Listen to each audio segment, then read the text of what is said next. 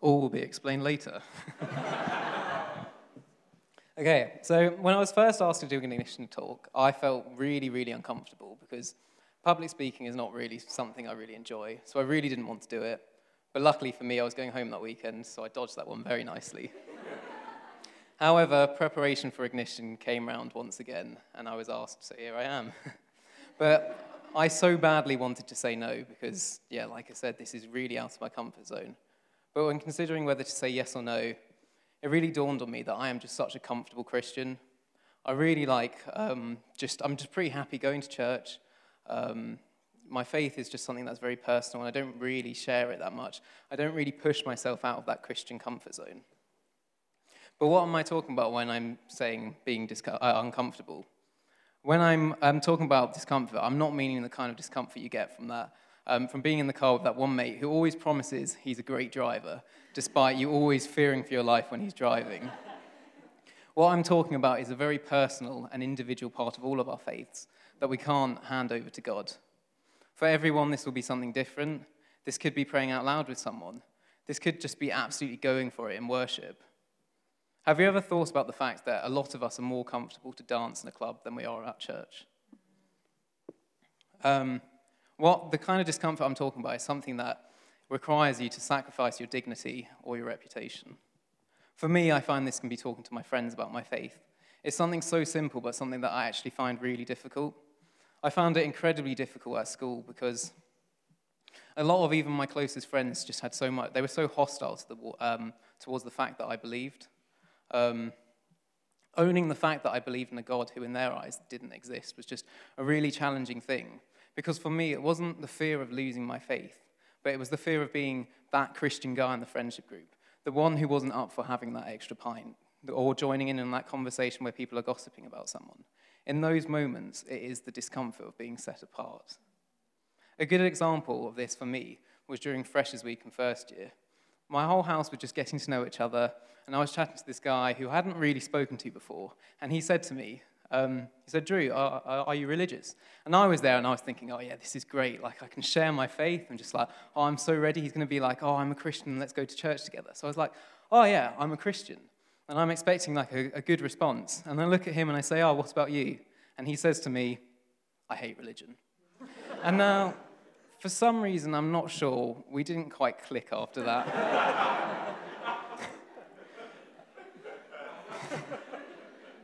But in that moment, I felt so uncomfortable. And then when it came around to talking to the rest of my house about going to church, I would always joke about taking advantage of the free food or something like that, and not the fact I just wanted to go to church just because I loved God.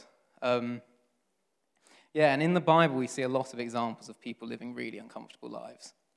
And Jesus is the most obvious example of someone who did that for us, because he literally died on the cross for us. I always find it quite amusing when we look at art and you see Jesus depicted as this really dense guy with abs on the cross, looking like the Last Supper was just pure protein.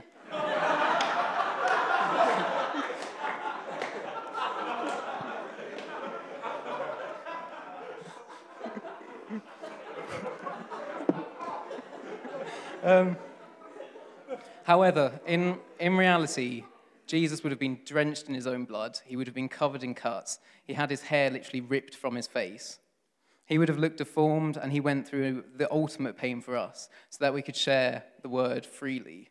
And I think if you put that in perspective, those uncomfortable moments really just aren't that big a deal. However, obviously, Jesus is the perfect example because he was the perfect man. So how can we really apply that to our lives? I think looking at a person like Paul is a perfect example because he is someone who achieved extraordinary things by putting himself in such uncomfortable situations.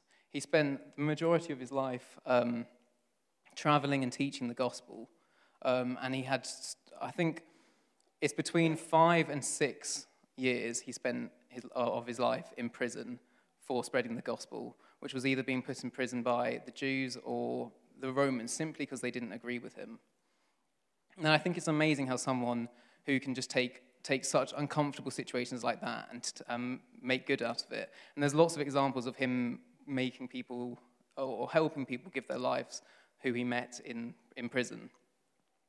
And realistically, when we look at our own lives, we can be very comfortable because we won't ever have to deal with the same kind of persecution that Paul and Jesus did. It's very easy for us to come here. We don't have to fear about being stopped by the police or anything, which I think allows us to be quite complacent in our faith. However, that doesn't mean we don't deal with difficult situations. Situations where it is just uncomfortable from being set apart. And I think for many of us, we view being set apart as really big gestures where, for example, like going out on the street and just talking to strangers about your faith. Actually, the biggest changes you can have is having that 5-10 minute conversation with a friend or colleague where you feel really uncomfortable, but you're able to share your faith and explain to them what it's like to believe in Jesus. In James it says, prove yourselves doers of the word and not merely hearers who delude themselves. Jesus isn't your boyfriend. You can share him with the world. And I don't think we were designed to be comfortable. We are actively called to share the word and not just listen to it. And part of that discomfort is, and being different, is dealing with the judging eyes you get from people. The reality is that that life will be filled with moments where you don't feel quite comfortable. There's times where people will look at you and think, what on earth are you talking about? But they pass. When I look back to my first year flatmate, I just wish I had engaged with him.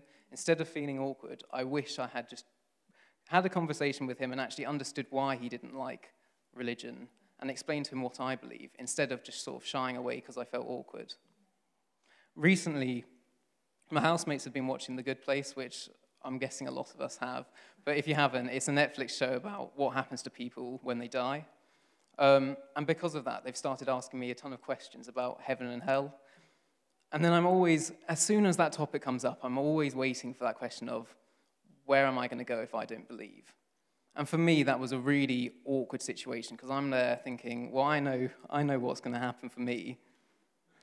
And so I'm in the awkward situation of explaining that if you believe in God, if you believe Jesus is the Son of God and he came to the earth to die for us, then you have a place in heaven. And if you don't, well, that won't be the case. But despite this uncomfortable situation of having to explain this to my housemates, they didn't really find it awkward. I was the only one finding it awkward. And through that, I've had deep conversations where they've actually been asking me more questions about my faith. And that is just because I rose to the occasion, and spoke to them about what I believed. It really made me realize I just need to stop being controlled by anxiety and seek those uncomfortable conversations where I get to explain what I believe, instead of assuming that people know. Hopefully not always ones about death, though. Your life may be the only Bible that your friends or colleagues read, but how can they do that if you don't even let them read a few pages? And when you think about it, those 10-minute situations where you feel uncomfortable, are they really that big a deal when you've been promised eternal life? Now, in response, I wasn't really sure what to do. I wanted to make everyone sort of feel uncomfortable, but I decided pepper spray was a bit extreme.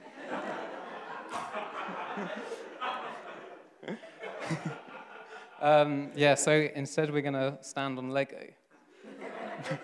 But before we do, I feel like there might be one or two people here who actually, it's quite random, but that Lego is quite relevant to them.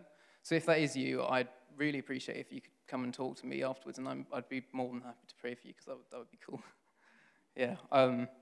So I'm just going to quickly pray for us.